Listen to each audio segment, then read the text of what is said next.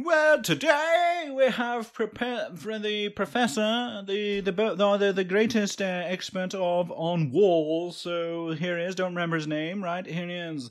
No, please don't stand up, everybody. Please don't stand up. Oh, thank you. All right. Well, I'd like to talk about walls today. I want to show you my appreciation, and hopefully you can take that appreciation home, because I'm going to go over many things. What is a wall? What comes from a wall? Why do walls come from? What emotional connection, physical as well, that you can have with a wall. Alright?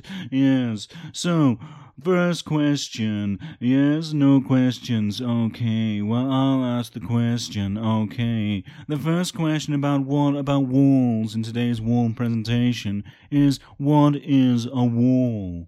A wall is usually vertical. If it's horizontal, it's not a wall. So all of you wallists out there, just remember that when you're talking about walls. Because you're probably not talking about wall, you're talking about a floor or a roof. They are horizontal. You can stand on them. A wall, it's very difficult to walk up a wall. Unless you're a bug, a Spider-Man, or, there's no other way. Alright, so walls come in many different forms. Walls come in wall form and non-wall form. When I mean non-wall form, I really mean wall form, but just wants to give you another option. Right, so walls are walls, but that's not all. Oh my god. Right, so what is a wall without a wall? A wall without a wall is still a wall, because there's only already one wall there. And if you add another wall, you can have two walls, and a two walls is better than one wall, because there's more of them. If you put four walls together, you can usually make a house or a structure device like that, 4 walls. But with every wall, you'll need something else. You'll need something on below them to hold the wall up. And do you know what? If you cover if you put 4 walls together and you cover it with a structure, it makes a roof. And with every roof, if I say this, remember this, Chucks, okay? Every roof needs a wall, or at least 2. I think that's something that we can take to heart, we can learn, and we can use in our very everyday lives. Yes, it's an important thing to remember.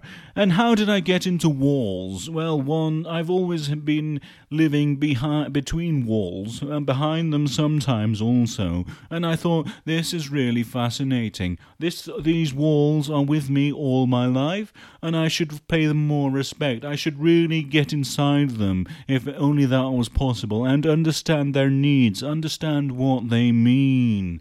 And now I'd like to share my experience with you. So, in this podcast, we're going to have a 5-hour presentation of what a wall is, what it means to be a wall, what it means to be between 2 walls, or 3 or 4. You can keep adding walls, and you can make all sorts of structures and shapes.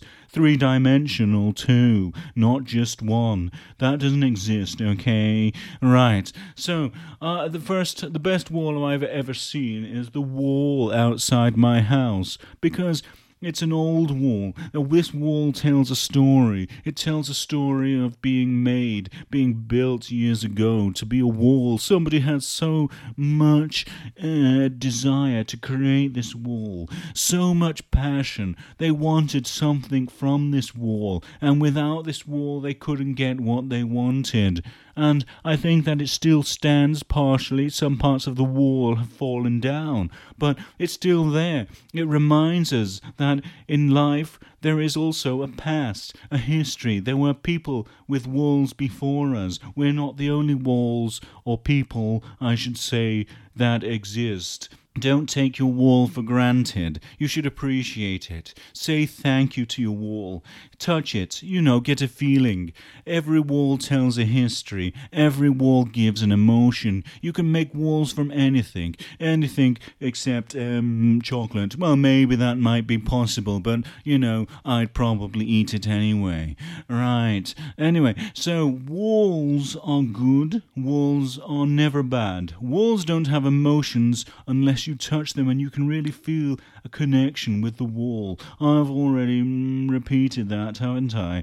Right, well, actually, I've got nothing else to say about walls, to be honest. Is that 3 hours?